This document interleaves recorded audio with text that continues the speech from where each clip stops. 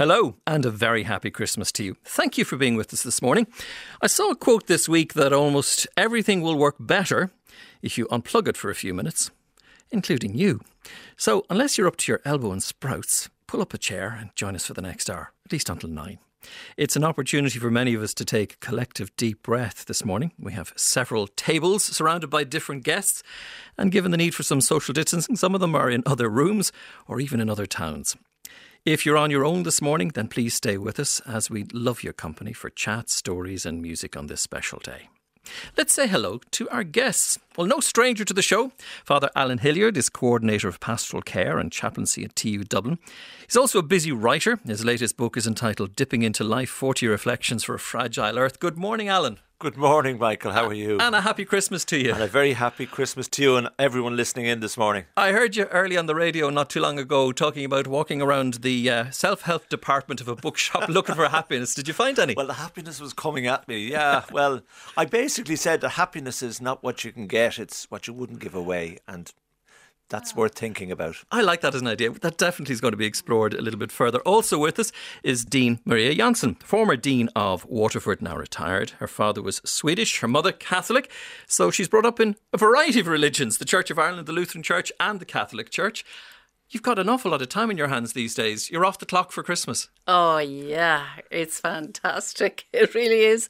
I mean, you just don't get time off coming up to Christmas as a priest, and to have time off to read and meet friends and do family properly is the best. And get the sprouts ready as well. And get the sprouts and do the thing and prepare the meal, and it's grand. Even though I'm not preparing the meal this year.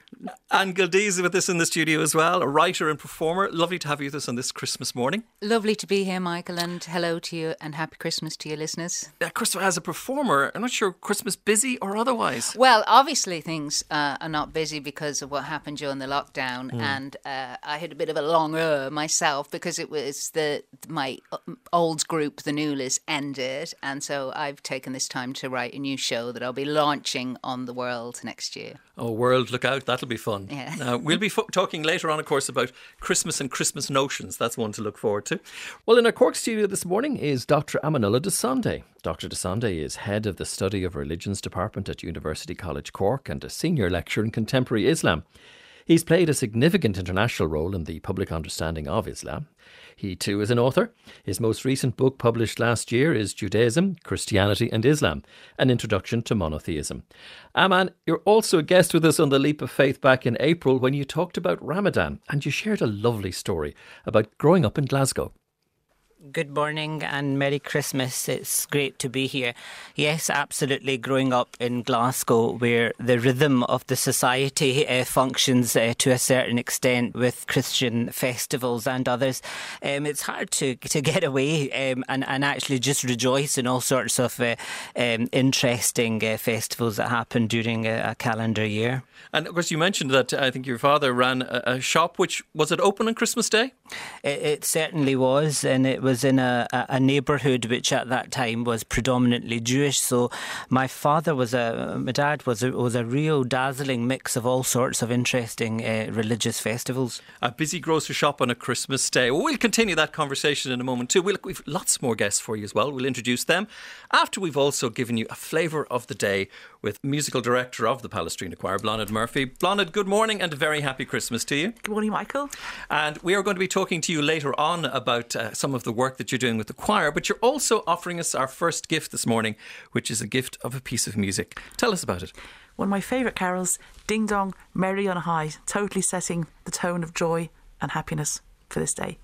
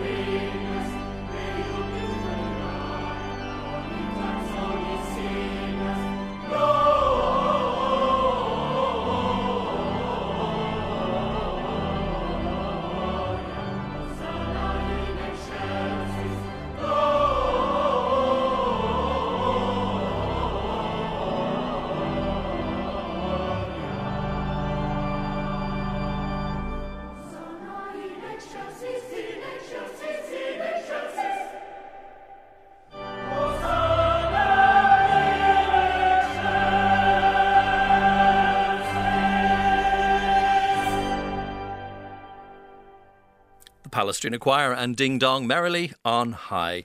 Maria, your birthday was recently and you had a really interesting idea. You asked your guests to do something particular. Well, it was my 60th birthday and I don't need anything materially. And I was born in May, so I had the party in June, as you do. And I had just got a lump sum for a pension that I had received, so I decided to blow it on my friends. Very nice. And give them fabulous meal, fabulous wine, and the cafe orchestra. I don't know if you remember it. Oh, yeah. Fabulous. Just 3 guys, just amazing musicians. And I decided that I would bring 60 people together who are old friends and new friends.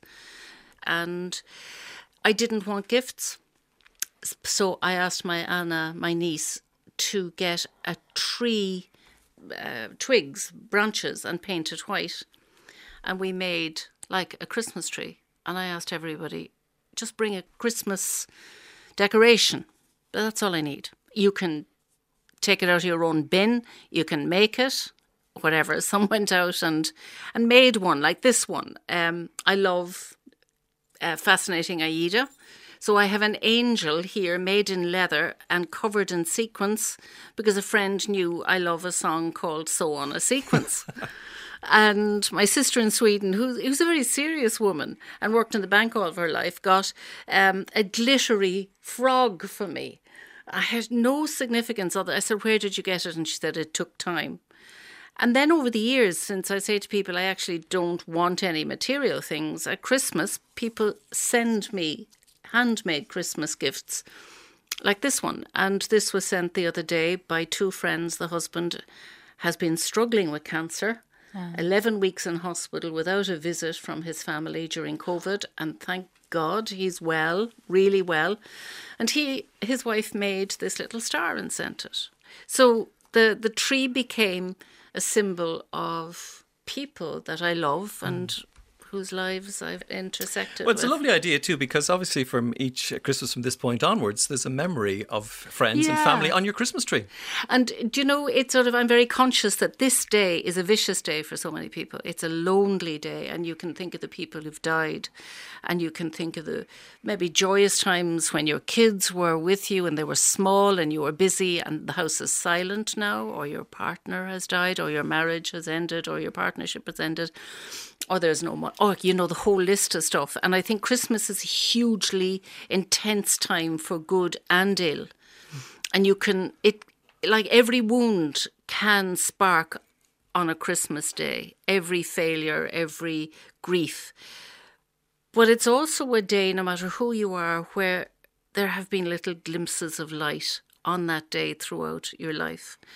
And okay, I brought the images of the decorations here to say I've been really lucky with all my life having people who were like light in the darkness, maybe for a long period of time, or just a glimpse of light at a dark time in their friendship and their love. Alan, you have a Christmas tree up this year? I have a Christmas tree. Any decorations on it with memories to them? Yes, it's funny when you pull out the box of decorations, you find things that do spark memories. You think it's just a box up in the attic, and it becomes about people and places, and then of course presents that you put under it that you've got already and you don't open until Christmas morning, because like maybe some people listening in, I'm on my own as a priest. I live in a house on my own, so sometimes Christmas morning you get up and you open things to make it Christmas. You hold off opening it beforehand, you know. So yes, the Christmas tree is fun. And then funny enough, you go down the road of previous Christmases and untangling all the knots and those lights. You used to raise the bulbs and absolutely, plug them in, and then they wouldn't work, and then they'd flicker and go off, and you know, and then I suppose today trying to be green and not have trees that you're cutting down, and how to manage all that. And then I suppose you go down the road of memory as well, and you know, Christmas for the moment, and I suppose even COVID is coping with space. That we have this concept of space that, like 3 years ago, Mum died 22nd of December. 2 years ago, Dad died the 22nd of December. So Christmas for me is remembering funerals. But in COVID, even like not making Christmas dinner for them. I used to make Christmas dinner for Mum, Dad, and my aunt. So she was on her own, and you bring them all together, and you'd be putting the plates out and making sure the food was right, and then cooking dinners for the next few days as well. So now I don't do that. And it's funny enough, what I'm drawn into this Christmas is the figure of Joseph in the crib. I love the crib. And Joseph, for me, is so powerful speaking to me today, because Joseph, the way out of everything was through the imagination with Joseph. And I think in this time that we really have to be imaginative to find out how to live well at the moment. But also he was a protector. So how do we live with imagination, and how do we protect and mind one another? Because we still have to do a bit of that. And I think he's an amazing character. And of course, there's one other thing in that, and because you mentioned it the way you described it, is a little bit time now for you for a bit of self-care this Christmas. Well, yeah, I have a funny thing about self-care. I think sometimes we go down the road of self-care, but like self-care has to be allowing us to care for others as well. That we can get totally narcissistic in this age. And I think sometimes, like, we find ourselves, I don't know if other people are finding this, but with COVID sometimes you get an opportunity to do something, say, I don't know, because we're so down our foxholes in COVID. What I was thinking, Alan, would you not be just tempted to take out the old Skeletrix and have a play with it? Well, it's funny you say that. I don't know who, but I remember one year with my brother Paul, who sadly passed away last year. That one year we got Skeletrix, but we discovered that Santa didn't do batteries in the North Pole. So the two of us, for a few days out in the shops open, we were pushing Skeletrix cars around the track. And all as we ended up, it was bruised heads because we kept bumping into one another. I'm sure if we had gone to hospital, the social workers would have been on to Mum and Dad. But, it's funny that even though the present wasn't perfect, it's a very strong memory. The fun we had with it, even though it wasn't working to perfection. But what people can't see at home is how your face changed as you told that story. Just lighting up immediately as you do it. And I suppose when you think about, we were talking about so far about toys that bring back memories, but also even decorations that bring back memories. Yeah, well, it's so funny. Alan mentions the battery there. It reminds me of an old Bernard Manning joke. He said, I once bought my kids a set of batteries for Christmas with a note on it saying, toys not included. Just remind. Do you know what I was thinking about this Christmas, though?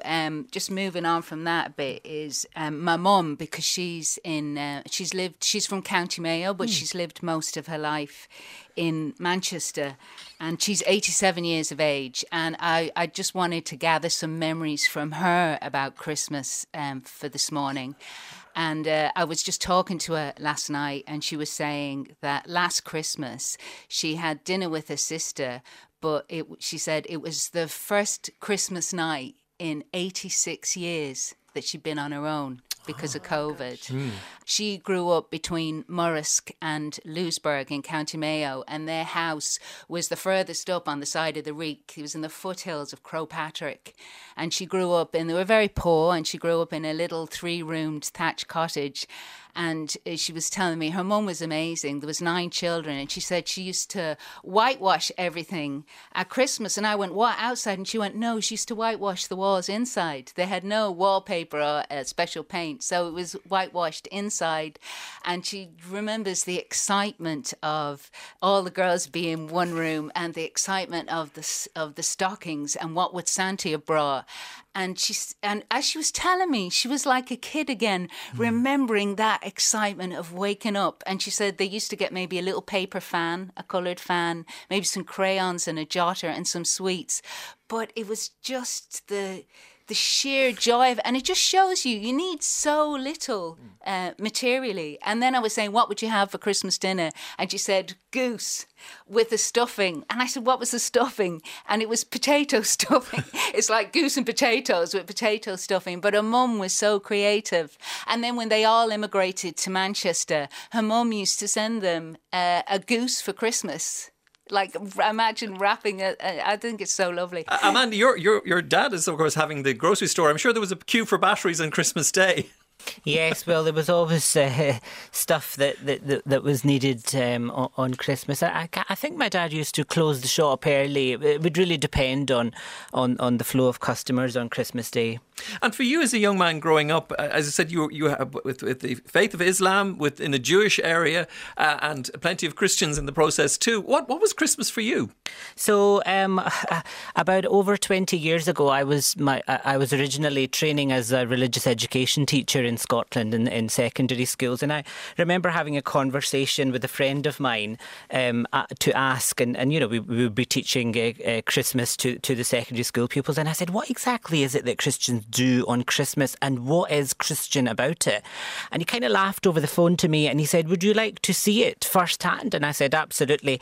And he was a Methodist minister out in Kilsyth, now retired, and he invited me to the Christmas service. And I remember saying to him, I said, will I be able to sit next to you? And he said, well, that'll be a little bit difficult, because he was actually at the altar, and it was a wonderful service. And ever since then, every year for over 20 years, I've been sat at his Christmas table for lunch. Now, Christmas in my Muslim family wouldn't be celebrated, but I did over the years had very long and interesting conversations about what exactly is Christian about some of the stuff that happens around the table or around the house. And it's been a wonderful time, really, for me to learn more about the complexities and some of the differences of Christmas. And actually, I became very ecumenical. I used to go to the Methodist service, and at one point I was going for midnight mass with my tennis coach, and it was just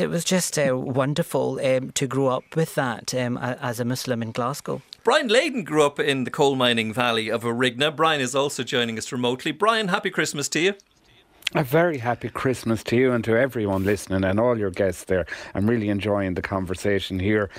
Remote, isolated, yes, here on the Wild Atlantic Way in North Sligo, and really appreciating the memories that are being evoked. My childhood was quite like Anne's mother's Mayo childhood. We grew up on a small farm in Arigna, and that was a big part, those traditions that you remember was a big part of Christmas, from the early morning stuff where we'd have to actually turn the cows out of the barns as well for the very short dimmed down daylight, and you get the barns cleaned and you get the fire set, and then they'd be back in for their extra large bundles of fodder. And I think you were talking earlier about happiness there as well, and I often think that happiness of Christmas is all in the anticipation, anticipating the dinner that was coming, and having those jobs to do actually increase the savour of everything. And I think it's a wise adult maybe that knows that anticipating being happy is happiness itself in some ways. Well, this is what I suppose strikes a lot of people, is the preparation, the getting ready, and a sense of occasion. And I'm also interested, Brian, as you describe it, other people are talking about being on their own as somewhat of a disappointment. You're describing it as a way of life. Well, I mean, I write for a living full time, and that's somebody being on their own in a room. Now, it has been said that a man on his own is in bad company, and but you have to be able to live with yourself and enter into that kind of creative space, and then it's lovely to sort of have that sense of amplitude and expansiveness that comes from release from the work and the discipline of being by yourself. I do think that, I grew up at very... all the rituals counted down on our Advent calendar to Christmas. And it was a very Christian feast for us, and it had all the trimmings and that. But I suppose as I grew older, I kind of developed more humanist values and kinship and friendships and a willingness to enter into the spirit of people and company has replaced some of those kind of more prescriptive values. And that is Christmas for me now, especially now that, there's an ambient anxiousness, there's a kind of, well, you'd say the besetting mood is one of fear and isolation a little bit because of what's going on. And somehow you've got to get a reverse gear and get out of that. And to me, it's absorption in what you do, and it's that sense of amplitude and joining people again. So that's how I get around that, the discipline and then the release from discipline, which is happiness. The experts say we shouldn't get overly involved in positive thinking, but in fact we should just get engaged with things, become fully absorbed by something, as you're describing it there, Brian. Yeah, I think that's a big part of it in terms of, the direct pursuit of happiness is a fool's errand in some ways, because we all know it's a byproduct of doing something else. And none busier time than Christmas, but you can miss out sometimes too on Christmas by trying to be too busy, get everything right, everything's perfect. I am very forgiving of human frailty and flaws as well, that, so be it, that's how it's turned out. And I remember the panic in our household of, that the turkey would end up dry or the timing would be wrong. But you have to be a little bit forgiving of yourself and allow that. Perfection it's wonderful, but it's never to be attained. Aman, how does the Muslim faith see perfection? Is it to be something to be avoided? Well, I mean, it depends. I always say this. It depends from Muslim to Muslim. But for me, I guess, as a believing Muslim, I think that perfection is something that you should strive for, and constantly try to surround yourself with beauty. There's a beautiful concept in Islam known as ihsan, which is the struggle, and I'm reclaiming that word jihad, which is actually a beautiful word. The word actually means to struggle. It's a sacred struggle for inside yourself in order to see the beauty surrounding you. It's about constantly and consistently trying to see some of those perfections of God, that the most perfect thing is God. And I think for me, that's why I engage with Christmas. It's because for me, I've just written a book with my former colleagues from Miami on an introduction to monotheism, and it was a real time where we engaged Bill, Jewish, Michelle's Catholic, Cuban, and we just sat and we just used to talk. We taught a course together on one God, and it was just a time where I thought, you know what, there's so much to be said about what Judaism set in motion through biblical monotheism, and then the legacy of that Jewish biblical monotheism comes from Christianity and then Islam. I love that. I find that excites me, that enriches my Islam and my Muslimness, and it just makes me think, you know what, in the Quran it says we created you into nations and tribes so that you may get to know each other. And I was thinking, if this God that's so perfect could have actually made us all the same, but we're different for a reason. Pluralism exists for a reason. I sit there and I talk to people, Jesus is a prophet in Islam, and I just think that beautiful in God that has made us all so different. This perfect God has actually left us all scrambling and competing for this God. I just think that's just something beautiful. And hopefully we've all got our eye on this sacred struggle of achieving goodness, because if we compete in goodness, gosh, the world would be such a beautiful very different place. Definitely. Yeah.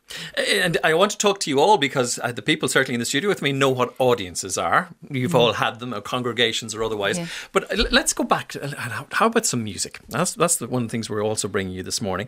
And this is a real joy for me because in a remote studio, because of our separations this morning, are a mother and daughter. And that's Angela Hilliard and Róisín Ní Fhloinn. Good morning to you, Angela and Róisín. Happy Christmas to you.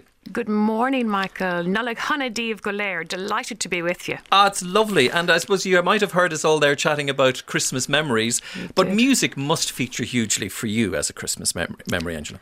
Oh, hugely, Michael. I remember well the soundtrack of Christmas at home in Cavan as a youngster, Silent Night, Oh Holy Night. Walking on the frosty ground sometimes on a Christmas Eve to midnight mass in those days, 12 o'clock, the excitement of a youngster going to that. Sometimes snow falling. It was incredible, singing all the carols in the church, And then as time grew over the years, learning more Irish carols steeped in tradition, the whole ethereal spiritual feeling of it all was absolutely wonderful. And you brought together these in a CD recently, Christmas carols in Irish. What was the inspiration for that? I did indeed. The inspiration, I think, was the love of the tradition, the Irish tradition, the love of Irish poetry and music.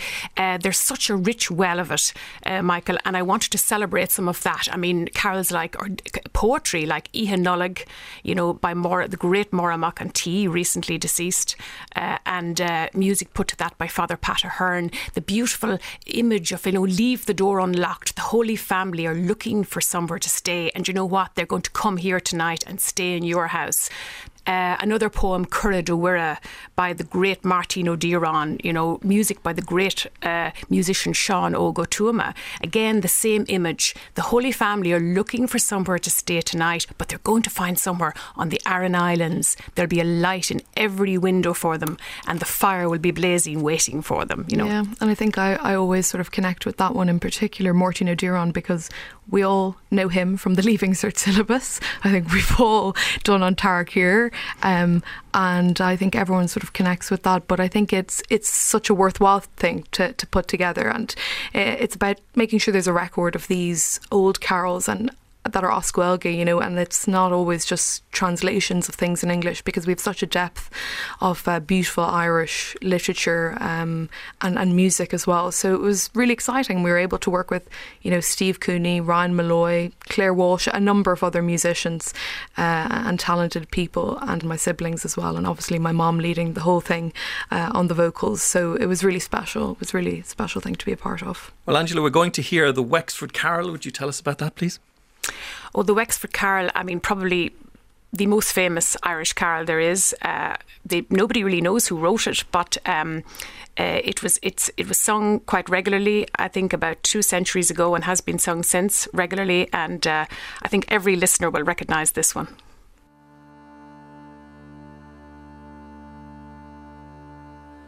O tagi gis airigi the Sacronally is Quivnigi Egranri a Hagdar Sarah Naktani. So we're a war, a bar is they, Earth long of Eva, Gleanish go shave. Is there a sun crow? No dun go jo, go nairum faste ma queer oak.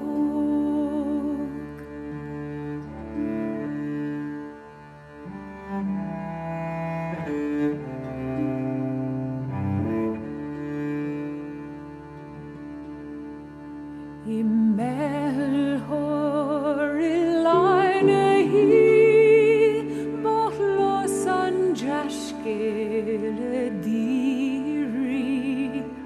go Falestan sail on Smego bin the angle Kana orin gorin Glushi go beyond angle day go bel salisio ishve Nerli go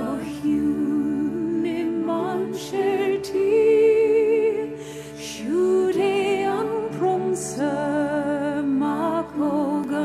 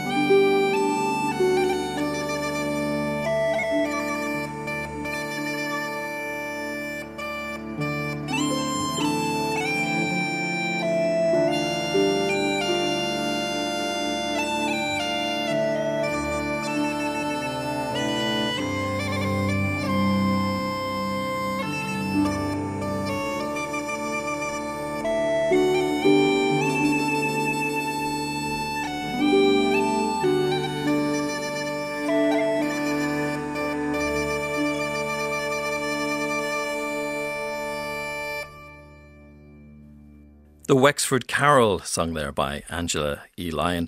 Angela, beautiful sound to that. And I suppose putting in memory as well, Wexford, Maria, you said that's very popular, not only in Wexford, but in other countries. Oh, it's very popular in Sweden as well. I was rector in Wexford for 10 years. And the first time I heard it was sung, it's part of what you sing at Christmas in the Church of Ireland in Wexford. And I think it's just haunting. But it's also, we had a link at that stage with the Diocese of Lund, and I had Swedish curates in Wexford. And there's a huge choral tradition in the Church of Sweden, and the Wexford Carol is very much part of the Christmas liturgy. Blanaid Murphy is also available to us this morning, musical director of the Palestrina Choir. Blanaid, good morning and welcome. Happy Christmas to you. Good morning, Michael, and good morning, everybody. We heard you and your choir at the beginning of our programme, and I suppose just listening as well to that beautiful version of the Wexford Carol. The missing audiences, what's it been like and what do you hope for? Well, I think last year was particularly bad because there was literally nothing, and there was like a real dearth of that communal sense of taking part in carols. This year, audiences haven't been able to take part physically, but from anybody I've spoken to, the actual being able to listen to the carols and being present when something live is being sung has really, really made a huge impact on people, and they felt really connected and something very special and emotional about this Christmas in that way.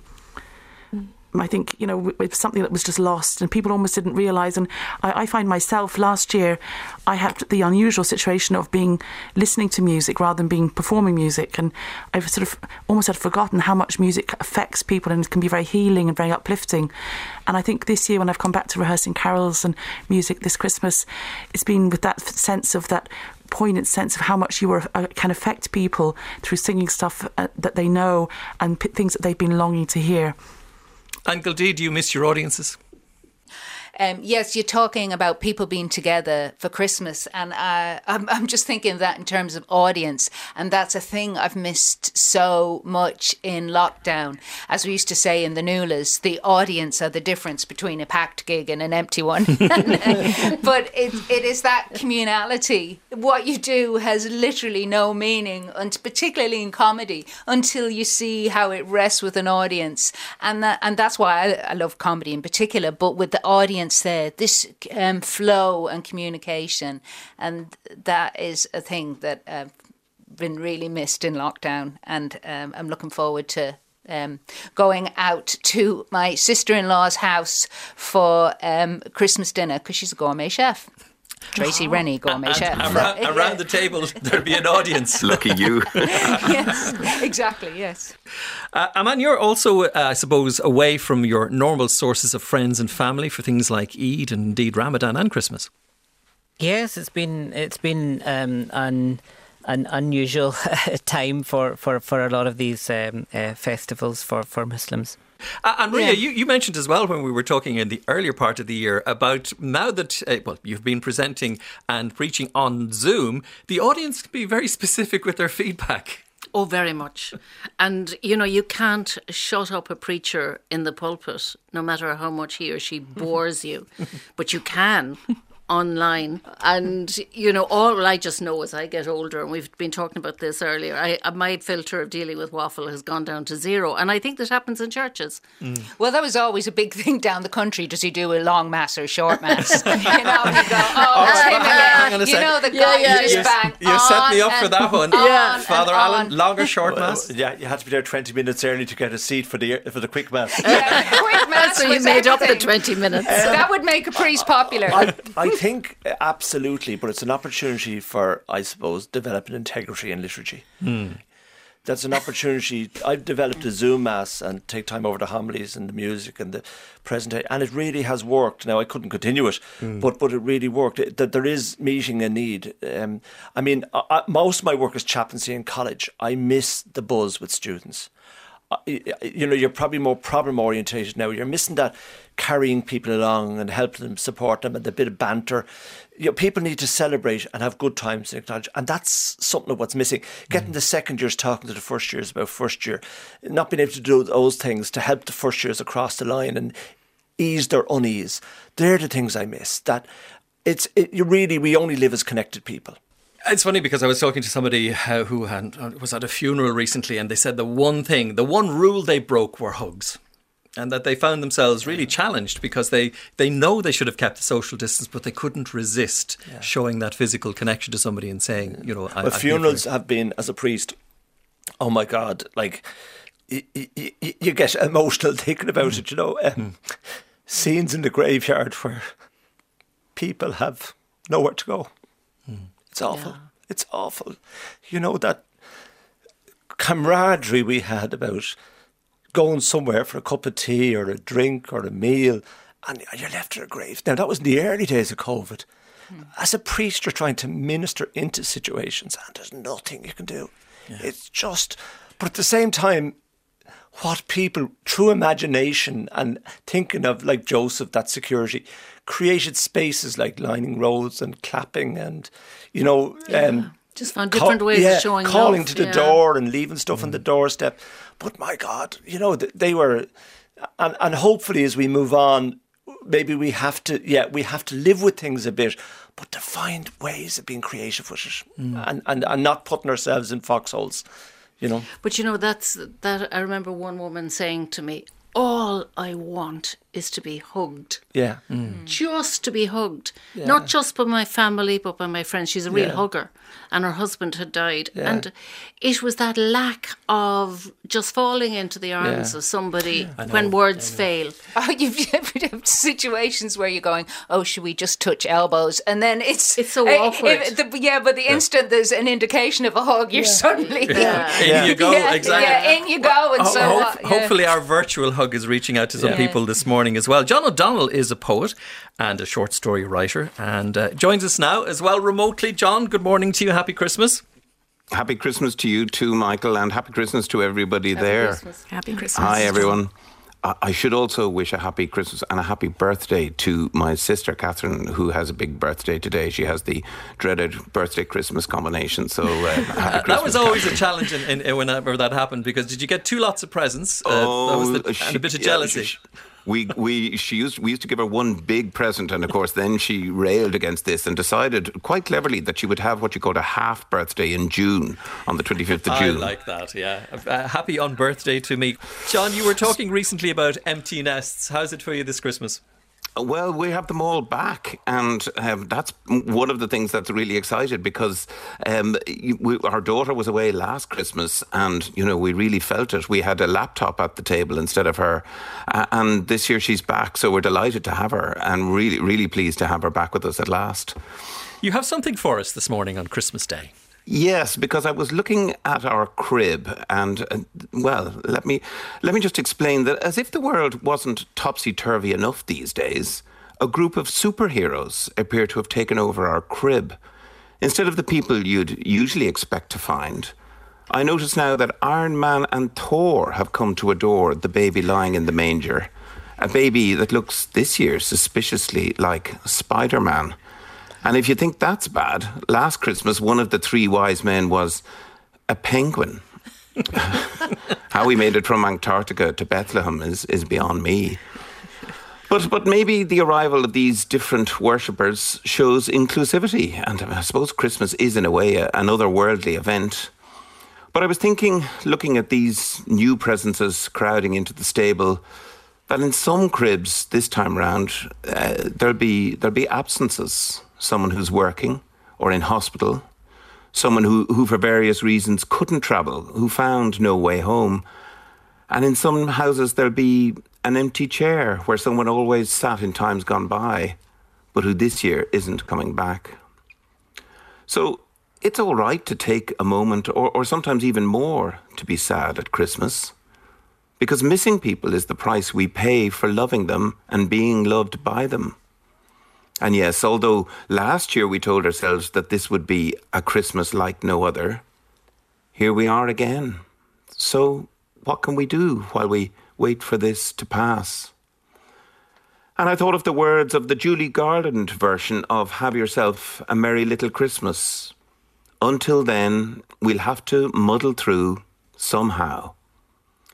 So let's try to muddle through, to celebrate what we have, whatever it is, as best we can, while we can, even if it means doing things a little differently and with people we may not know so well, even if it means sharing the marvel of Christmas with the Marvel universe. That was lovely, John. Lovely. And you, as you are a regular contributor to A Word in Edgeways, will be doing more of that, I'm sure, in 2022. Let's go and have a little bit more music as well, because that's one of the joys we have of being with you on this Christmas morning. And let's go back to Angela and Róisín. You're there with us this morning. We are We sure indeed. are. And you've another carol for us. Tell us about that. Ni Fhloinn, everyone knows the perennial favourite of Christmas, Silent Night, and the Irish version is absolute magic, and we wanted to put it on this album. Exactly, yeah. And I think also as well, one of the reasons why we put this CD together was to support a great charity called Homeless Care that support young people transitioning from state care and helps to house and support them as they transition. And I think this sort of quiet and still imagery that Silent Night evokes of that baby in the stable, I think it evokes that, how important the home is and a roof over your head. And we were so proud to be able to support Homeless Care and help them raise a bit of cash this Christmas by putting this album together.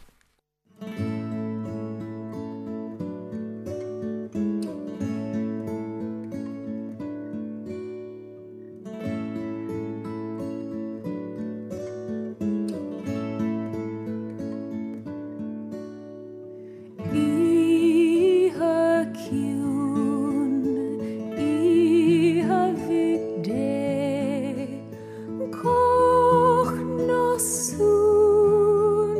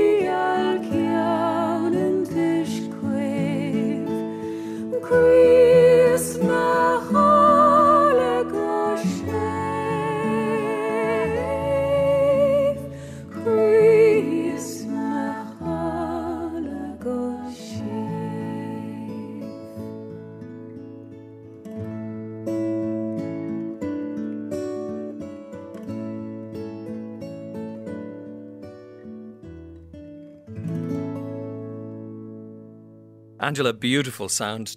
And of course, if you do want to get your hands on some of the Christmas carols in Irish we've been playing on the programme today, you'll find more information on irishcarols.ie. Aman, one thing we should, of course, consider today is the idea of the integration of so many different faiths, and Christmas is an opportunity for people to do that. For you and your perspective, given the work that you do and the research that you do, what is that connection? I think one of the issues that we're dealing with, not just in Ireland, but where I was growing up in Scotland, is the challenge of pluralism. And it's the challenge that we have of not boxing individuals in the boxes that we like to think that they should be placed into. And I think as we do that, we begin to appreciate that, there are no two Christians alike and there are no two Muslims alike. I'm not here representing, the billion or so Muslims that are out there.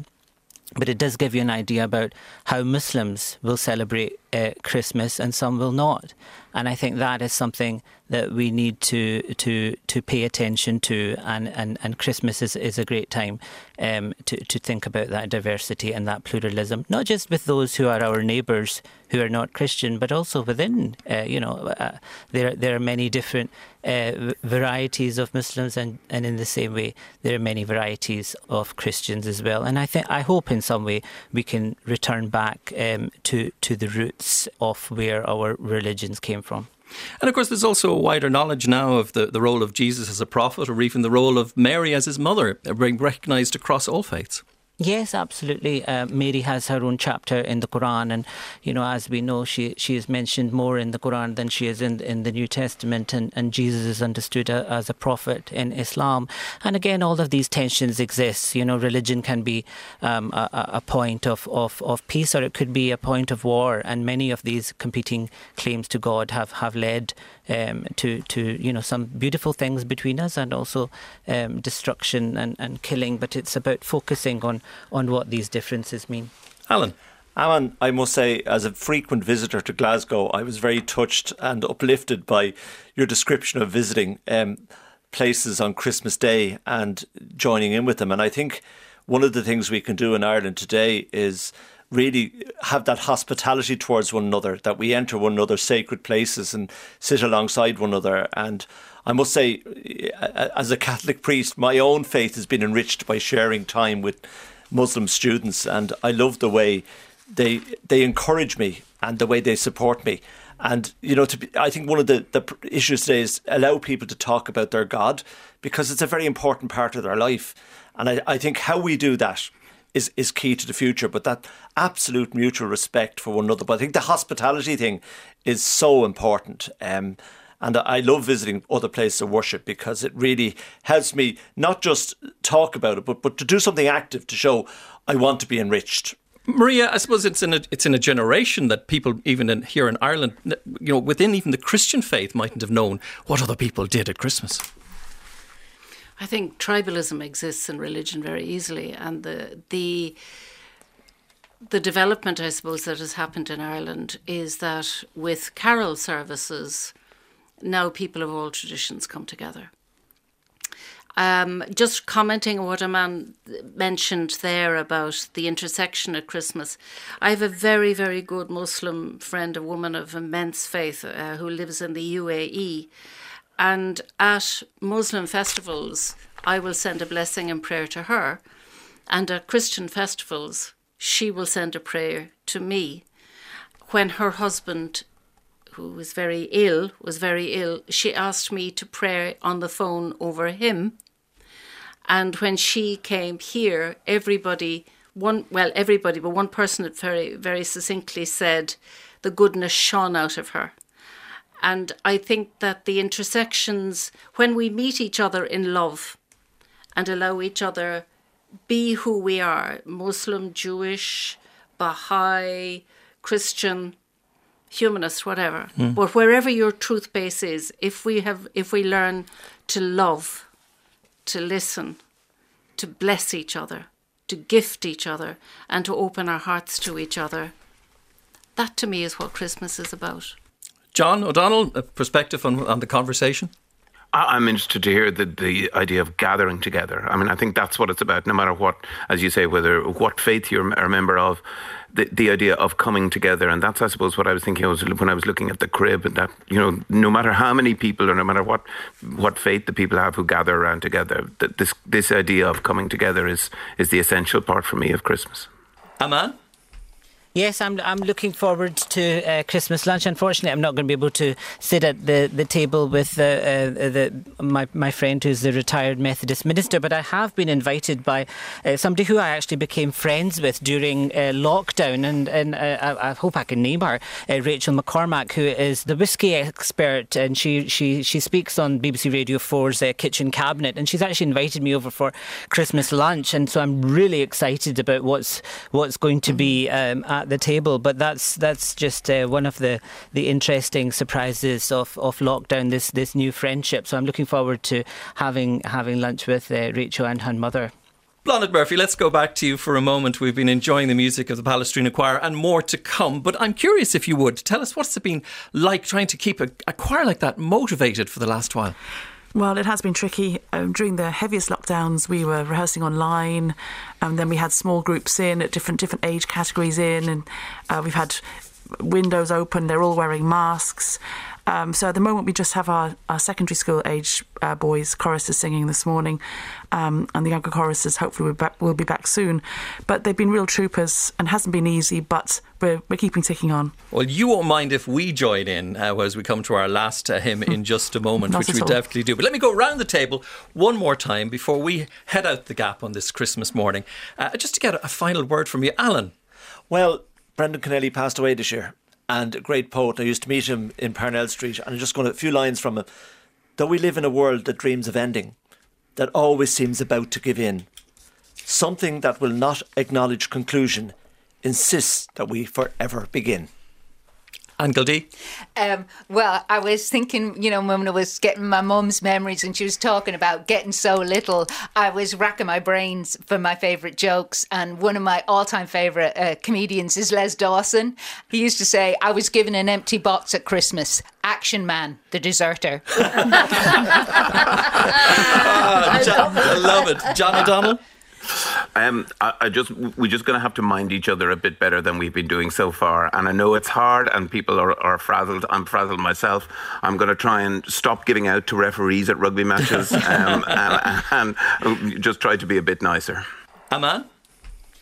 I think it's. I think everybody needs to go easy on themselves. That it's been a difficult time, and there'll be lots of things that maybe don't go to plan on Christmas Day. But try to make the best of it, and in the warmth and the spirit of what the day brings. And Merry Christmas to everybody. And Maria Jansson.